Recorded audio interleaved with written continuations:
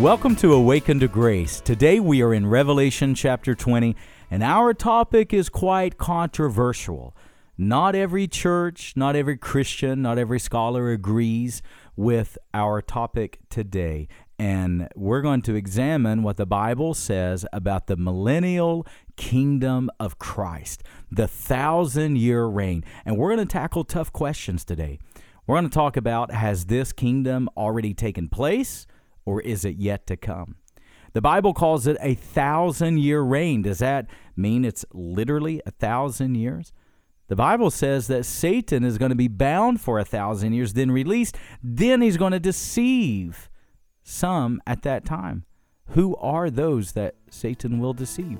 We're going to answer these questions and many more on today's episode of Awakened to Grace.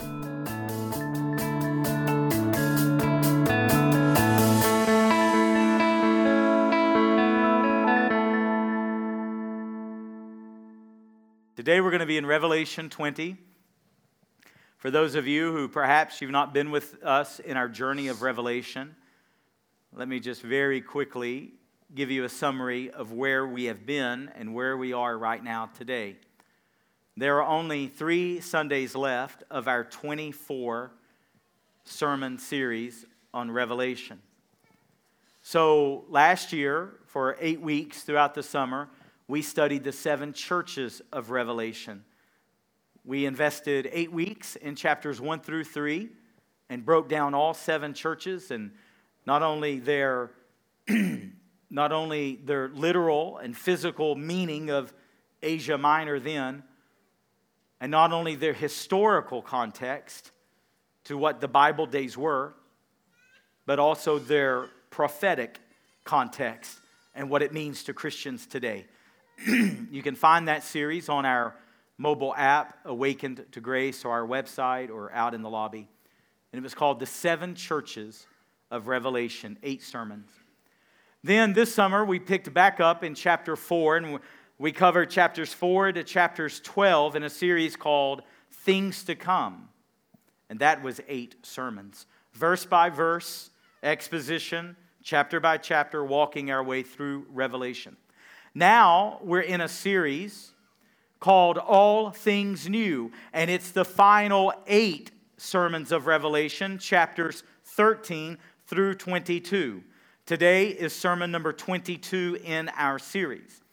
It's important to me to walk you through the Bible verse by verse, because when we study the Bible verse by verse, we learn it as the Bible intends, line upon line, precept upon precept. And like putting a massive jigsaw puzzle together, when you study it verse by verse and you take your time, then all of the pieces begin to take shape. And then you can really see the picture of what God is painting for us. So we've invested many weeks in the book of Revelation, and as we make our way toward the end, if you've missed certain sermons, I encourage you to go back, download Awakened to Grace, and go back and listen. And I believe the Lord will teach you many things as He's teaching me many things.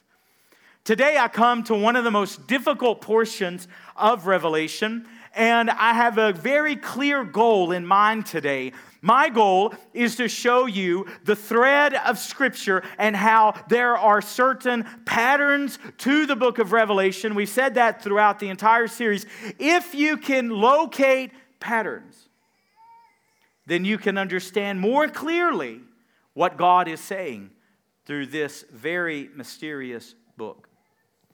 It's very disheartening to me when Christians throw up their hands and go, well, I don't understand Revelation, and I never will understand it. No, my friend, Revelation is as much the Word of God as the book of Psalms or the book of John or the book of Romans. And as a matter of fact, Revelation is the only book of the 66 books of the Bible that promises a blessing of God to those who study its pages. God desires us to know what He says in this wonderful book. You can understand it. What you can't do is skip around and jump from here and jump from there and then try to make it all make sense. No, I believe, so my goal today, and this is my personal belief, my goal today is to show you why I believe that Revelation is in perfect chronological order. So, if you're going to take notes today, we're going to cover 3 very large events. And I'm going to try to do it in a timely manner. So you pray for me that the Lord will keep me on track. We ended our last session in chapter 19 with the initiation of the marriage supper of the Lamb. The significance of that is that who were the 24 elders, which I have tried to prove with you as Scripture that I believe is the church of Jesus Christ from the day of Pentecost to the rapture of the church, to the harpazo. That is the 24 elders. After the midway point of chapter 19, we never see the 24 elders mentioned again. It then becomes the bride of Christ. Why? Because I believe that the church is represented by those 24 elders. And then the 24 elders then becomes the bride of Christ, which initiates the marriage supper of the Lamb, the marriage feast after Christ takes his bride, who is the church. Then, and that's where we stopped. Now we're going to pick up in chapter 19 with verse 10 and 11, and we're going to see the second coming of Jesus Christ. There's going to be a thread that I want to show you between the second coming, what we call the 1,000-year reign of Christ, the millennial reign, and the great white throne judgment. And my goal is to show you how John puts into the Scriptures, by the leading of the Holy Spirit, a thread that I believe proves these are events that happen in a sequence. Okay? So let's begin, Caleb, please, chapter 19 with the coming of Christ. This is chapter 19, verse 11. Then I saw heaven open, and behold, a white horse. The one sitting on it is called Faithful and True, and in righteousness he judges and makes war. So as you read the end of chapter 19 and you read how, how awful, how devastating the battle of Armageddon ends.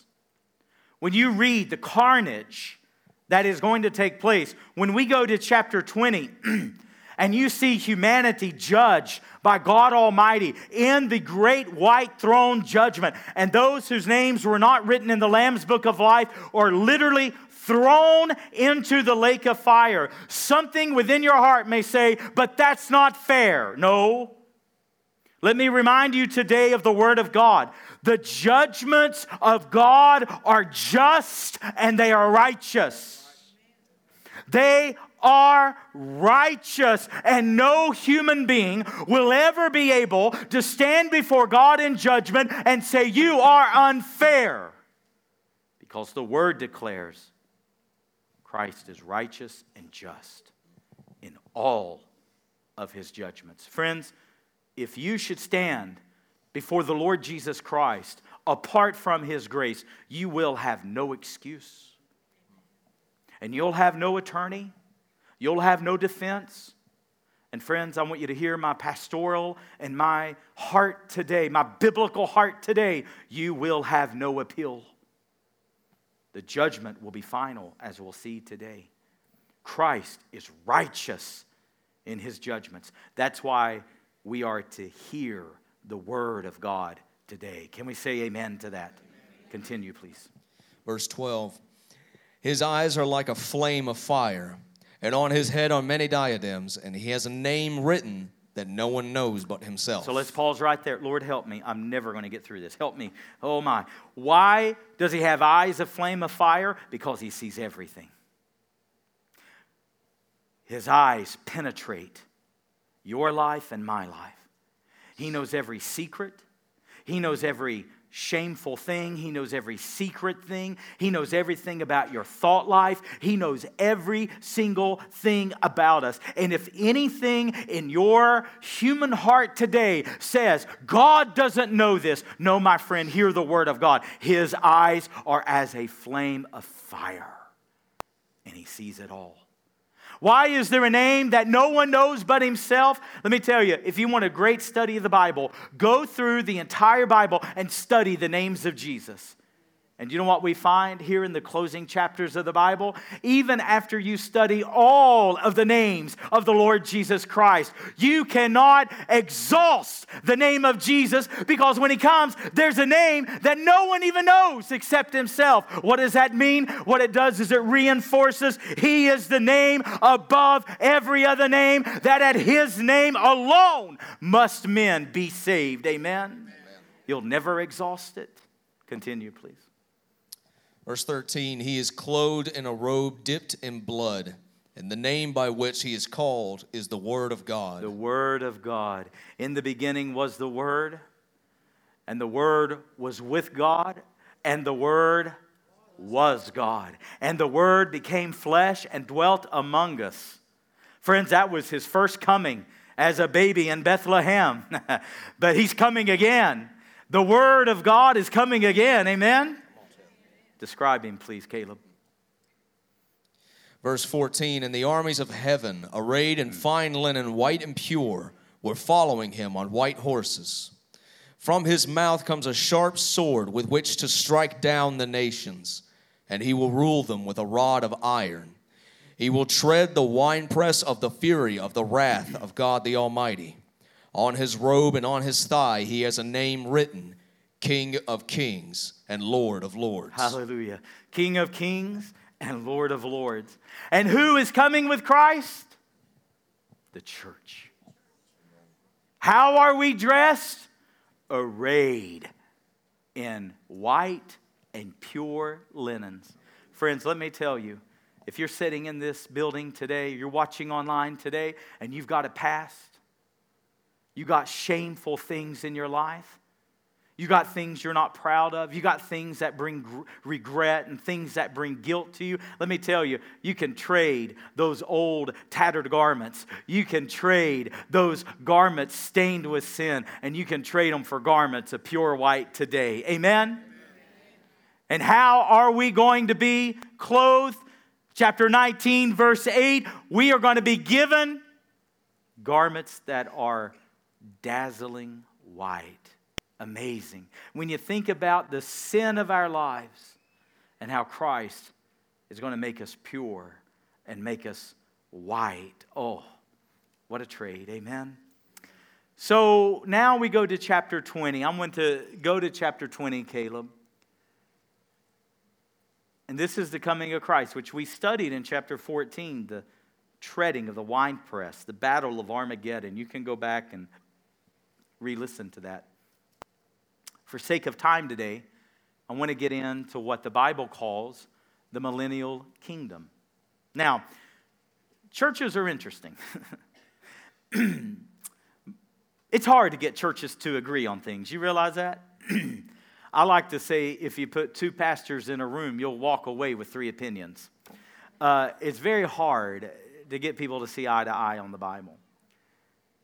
But there's one thing that every single Christian, no matter what branch, no matter what denomination, no matter what background or theology, there's one thing that every single Christian agrees on, and that's the fact that Christ will literally and physically come back in a second coming, and Christ wins the war. Okay?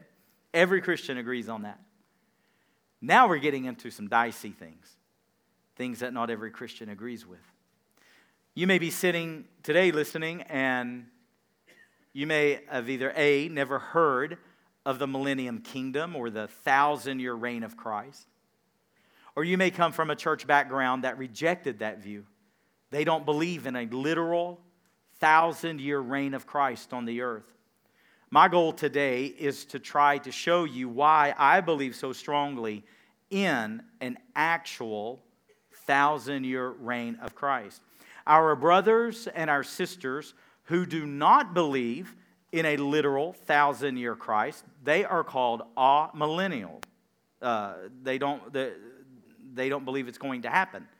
I scratch my head at that because, as I'm going to show you today, I think Scripture's pretty clear in it. I heard of one man one time, a Bible teacher, and he announced to his class, who believed strongly in the millennium, that he was an all-millennium. And they were stunned. And everybody thought, what in the world? And he said one day he was having a particular tough week, and he broke open the Bible in Isaiah 11 and began to read about the millennium kingdom and how wonderful it's going to be. And he leaned back in his chair and he went, the millennium. So in that sense, all Christians should be all millennium. But anyway, that's not the point. A few mercy laughs. I appreciate that. Okay, now. There are certain believers who reject the idea of a 1,000-year reign. If you're going to take notes this morning, I want to show you, number one, why the millennium is important, why I believe it's literal, and number two, why I believe it's the sequence of Scripture. So what is the purpose of a 1,000-year reign of Jesus? Now, friends, let's understand. The Bible teaches very consistently, Satan is the god of this world. When did Satan become the god of this world? God delegated authority to Adam and Eve in the Garden of Eden. All of a sudden, Satan shows up. He deceives Eve, but Adam rebels. Adam handed over to Satan the authority of the world. Therefore, today, Satan is the god of this world. When Satan presented the kingdoms before Jesus in Matthew chapter 4 and offered him the kingdoms of this world, why could Satan do that? Because he's the god of this world. If you want a fascinating study, read the book of Joshua parallel to the book of Revelation. And just like Canaan land was filled with enemies of God, enemies of Israel, just like Canaan was filled with Jericho and with the Amorites and the Hittites and the Jebusites and all of these enemies of God, all these usurpers of God. So the world is today.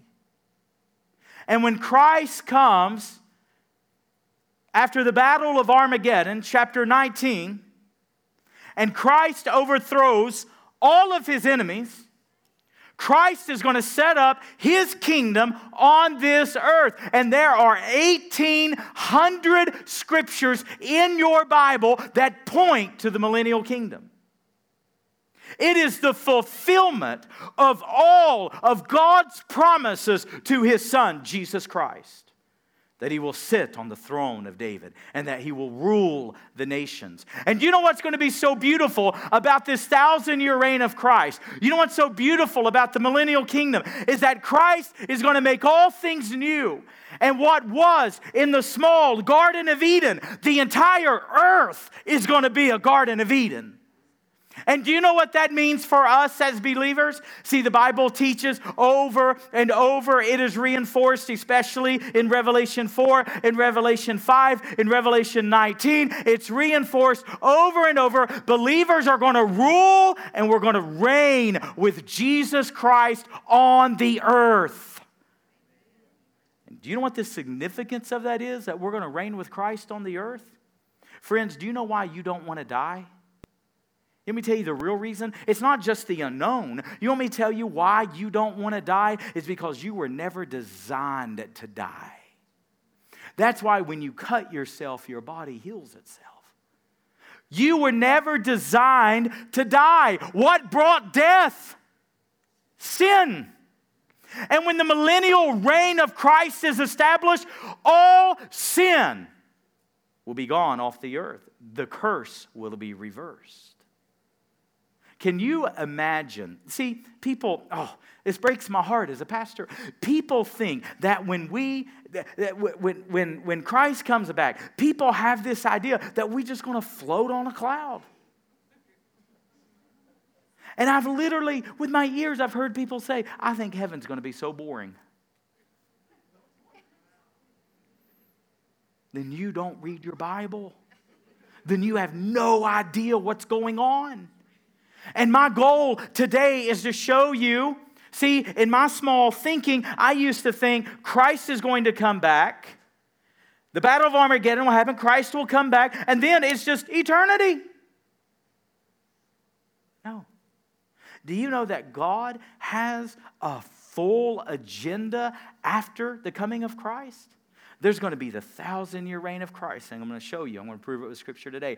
After the 1,000-year reign of Christ is the great white throne judgment. After the great white throne judgment, God's going to make the heavens new. He's going to make the earth new. There's going to be a new Jerusalem. We'll get into all that next week. And then, after all of that, chapter 22, then is what we call eternity, the final state. But friends, there's a whole lot more coming. And some of you are going to be lost as can be, having no idea what's happening because you don't know the Word of God. Study it. Read it. Because it's going to tell you what's coming next. God has a full and robust agenda. And I want to know what God's agenda is. Don't you? So, my goodness, where am I? The millennial reign. What's the real purpose of it? It's to fulfill the promise to Christ of His kingdom. His kingdom. That's what it means when we pray, Thy kingdom come, Thy will be done. God's kingdom comes inside our hearts. These people who were baptized today, that's the kingdom of God being exercised. This house of worship today, the kingdom of God rules and reigns in this house. But does it in this city? Absolutely not. The kingdom may come to your heart. The kingdom may reign in your heart. But does it reign in our nation? Absolutely not. But when Christ sets up His kingdom, righteousness will reign. See, people think we're going to be so bored. No. Do you know? See, the Bible teaches there's going to be responsibilities given out. There are going to be cities in the millennial kingdom. Some will be rulers of 5 cities, some 10 cities.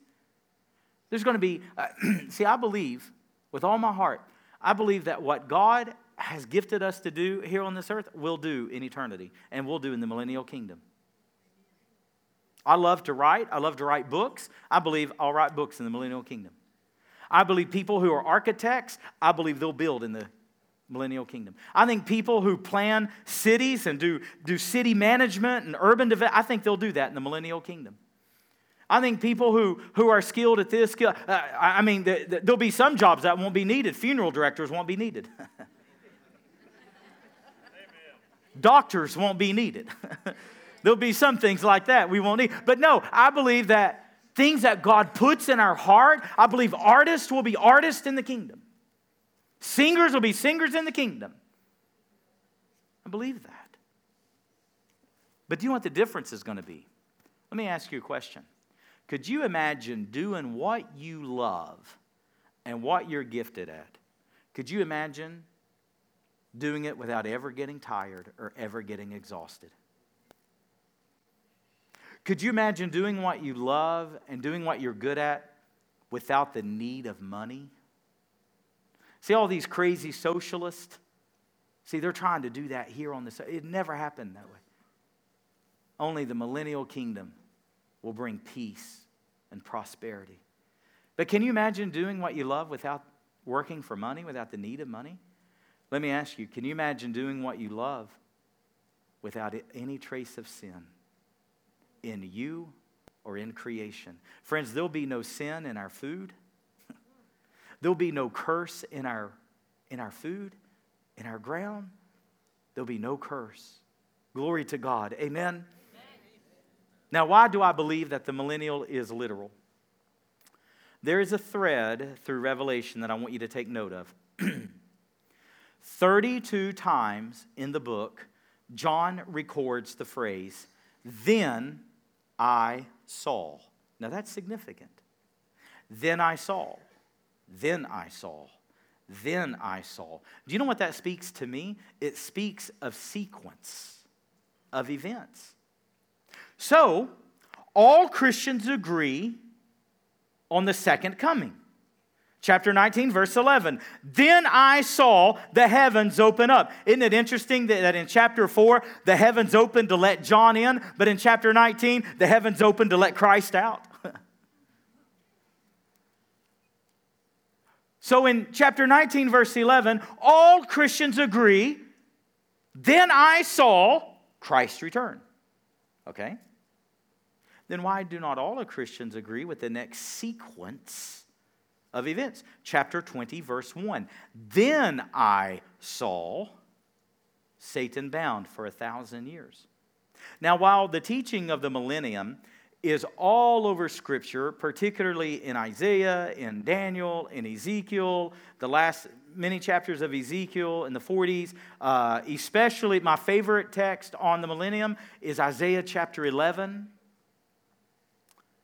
There are many, 1,800 scriptures that point to it. But only in Revelation 20 does it give the definitive time, which is 1,000 years. Now, some of my brothers in the Lord will argue that that is not a literal 1,000 years. Let me just tell you the kind of pastor you have. I take God's word literal. I am the most literal person about the Bible that you'll ever meet. When the Bible says that the New Jerusalem is of streets of gold, guess what it is?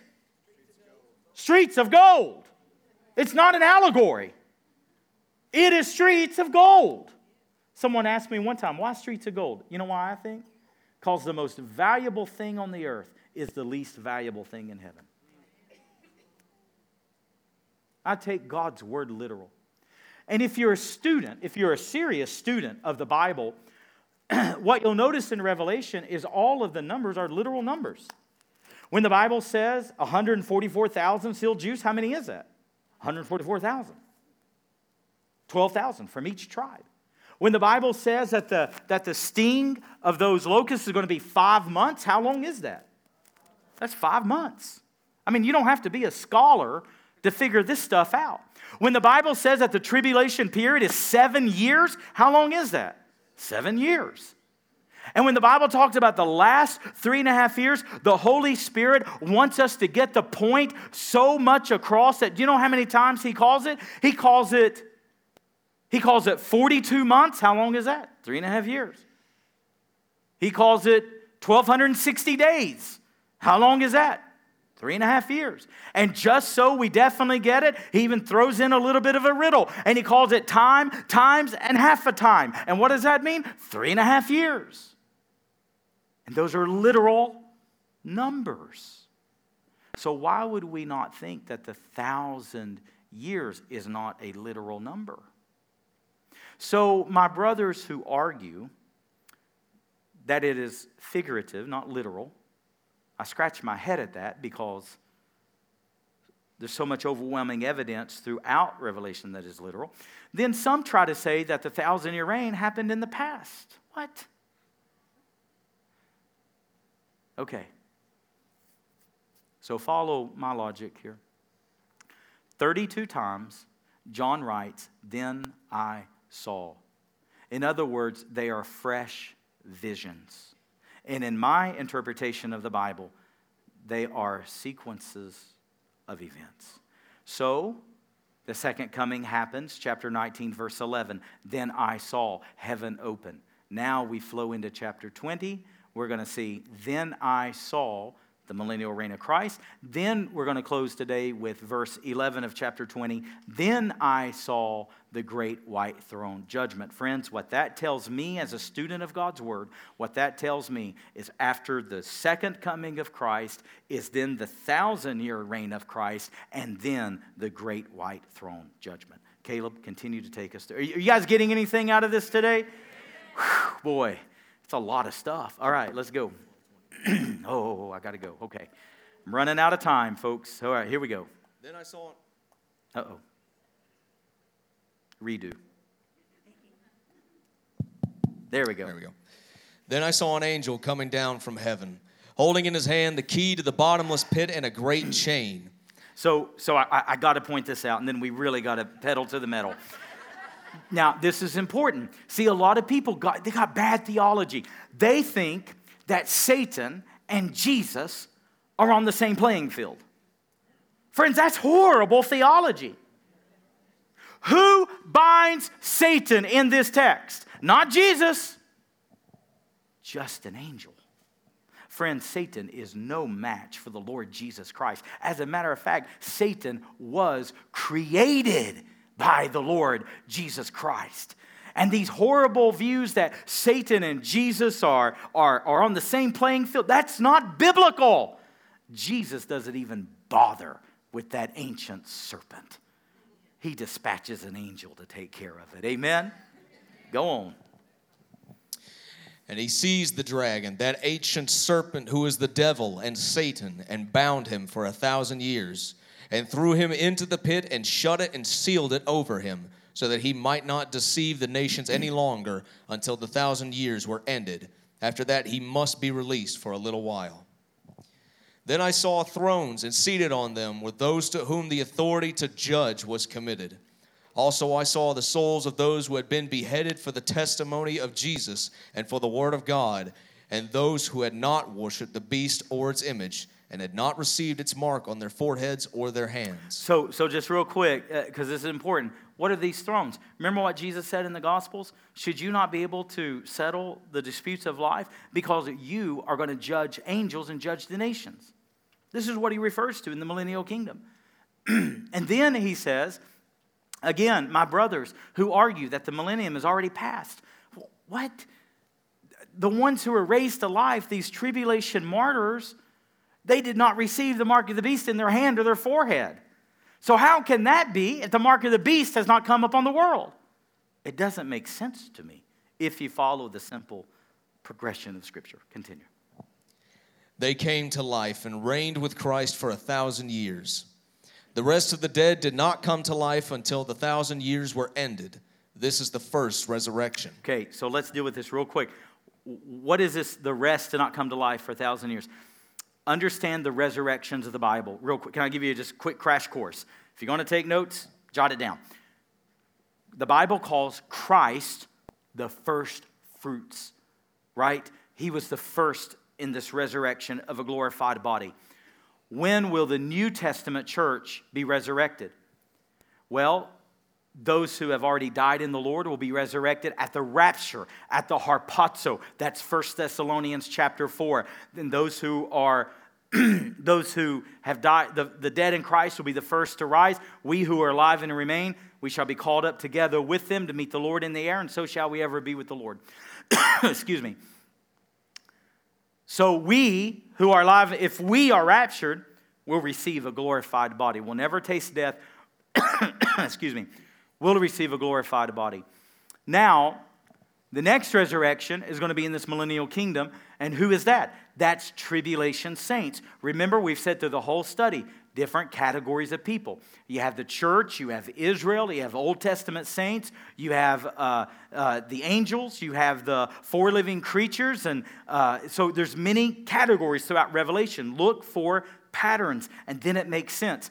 So tribulation saints, those who refuse to take the mark, those who were killed for the word of God, John says, will be raised to life during the millennium. Who are these people who's raised after the millennium? Those are Old Testament saints. Go back to Daniel chapter 12, verses 1 through about 8 or 11. Just read verses 1 through 11, and that will explain the Old Testament saints and how Daniel prophesied their resurrection. So, New Testament saints, resurrected at the rapture of Christ. Tribulation saints, resurrected at the beginning of the millennium. Old Testament saints, resurrected at the end of the millennium. And I can't pass this up. What does it mean that the second death will not harm you?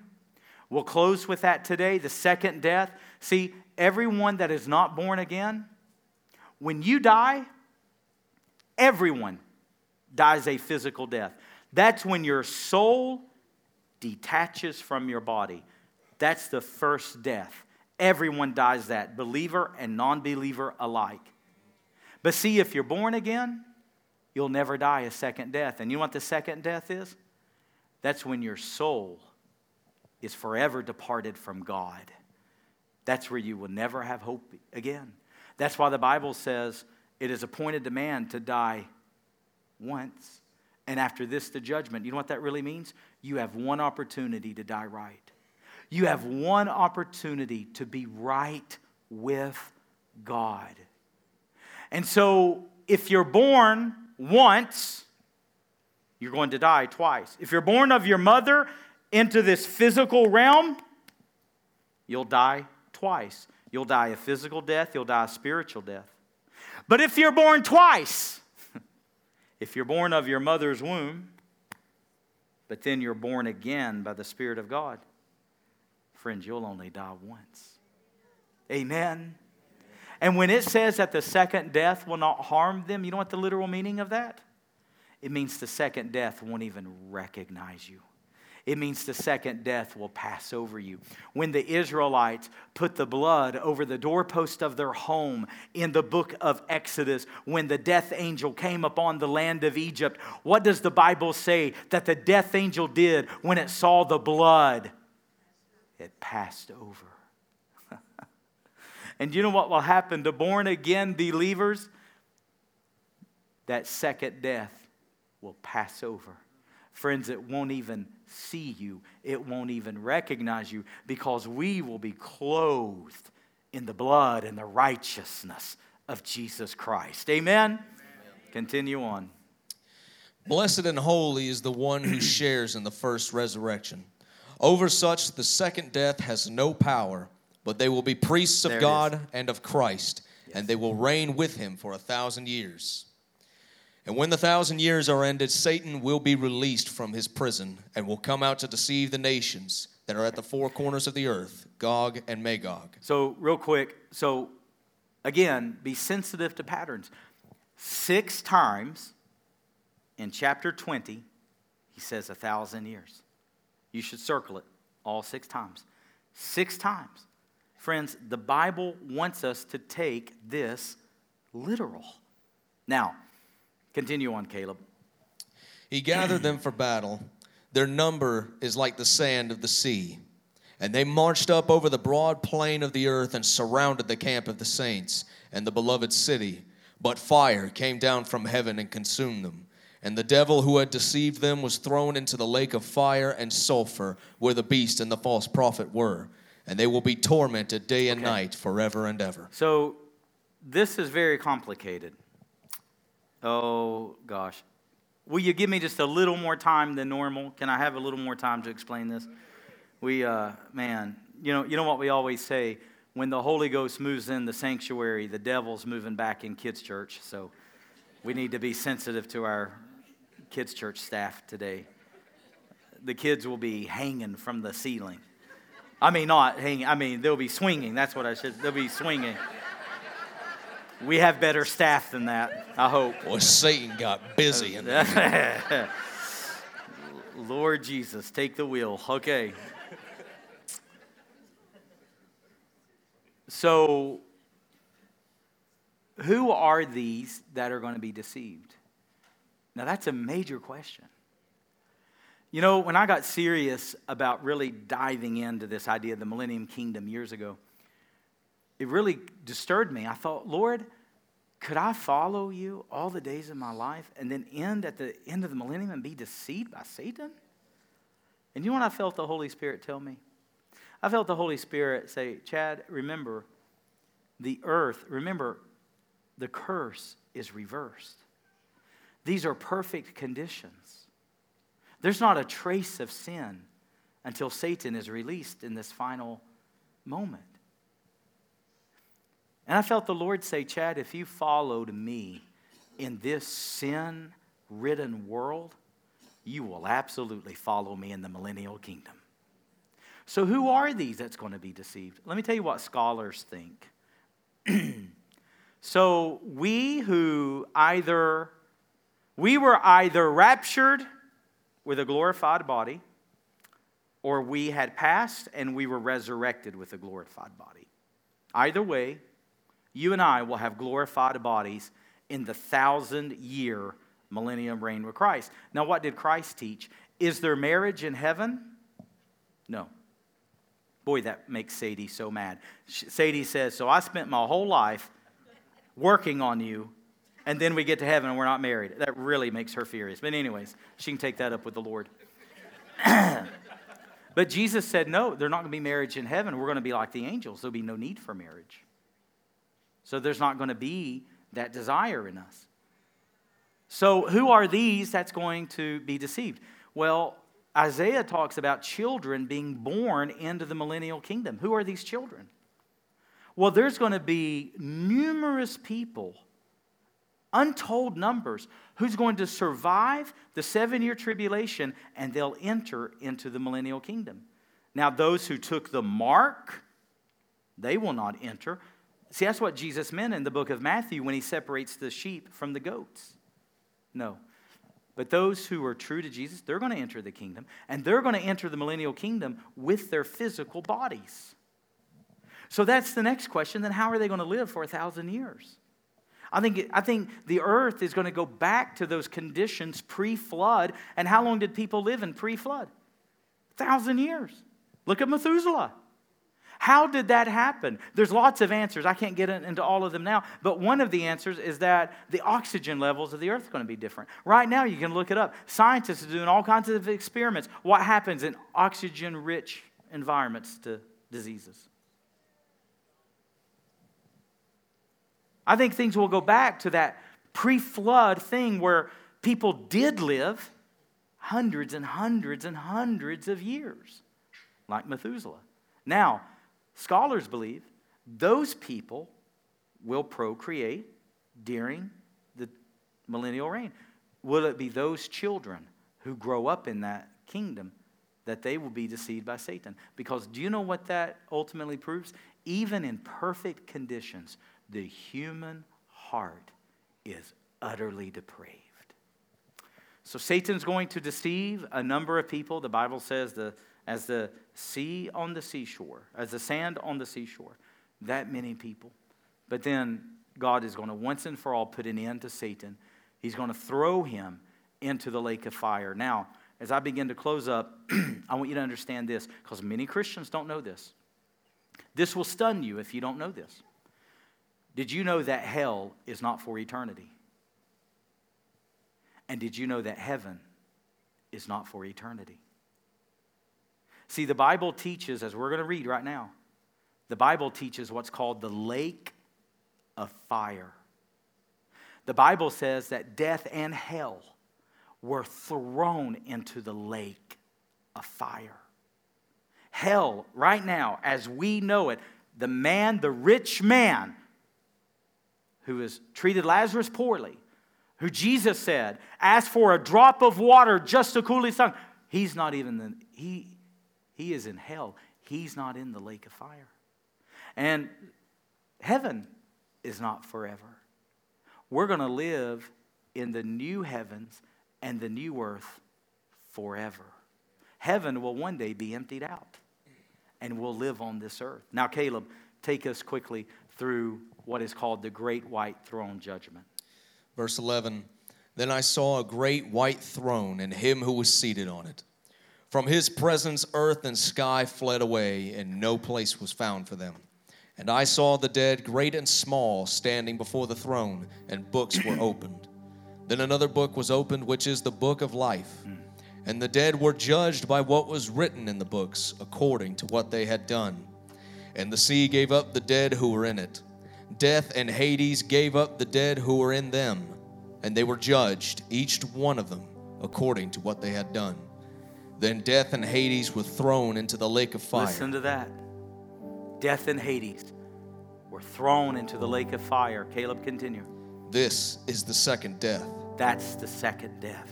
And if you're born again today, you'll never die that second death. If you're not born again, you'll experience it. Continue. This is the second death, the lake of fire. And if anyone's name was not found written in the book of life, he was thrown into the lake of fire. Wow. He was thrown. Oh. That ought to put a chill down every one of our spine. Let me tell you what I notice is absent when we read this passage. You know what you don't see a trace of? You know what you don't hear anything of? Grace. Because there'll be no grace at the great white throne judgment.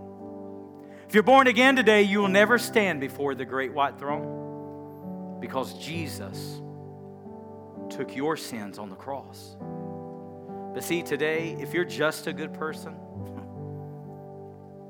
if you're just a decent person, no, you'll stand before the great white throne. Oh, friends, hear my heart today. You need the salvation of the Lord Jesus Christ. You need His mercy today. You need His grace today.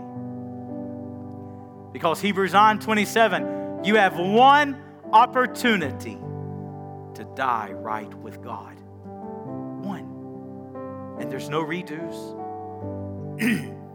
At this great white throne, you'll not have an attorney. You'll not have a defense. You'll not have an excuse. And my precious friend, you will never have an appeal. For it is an eternal sentencing.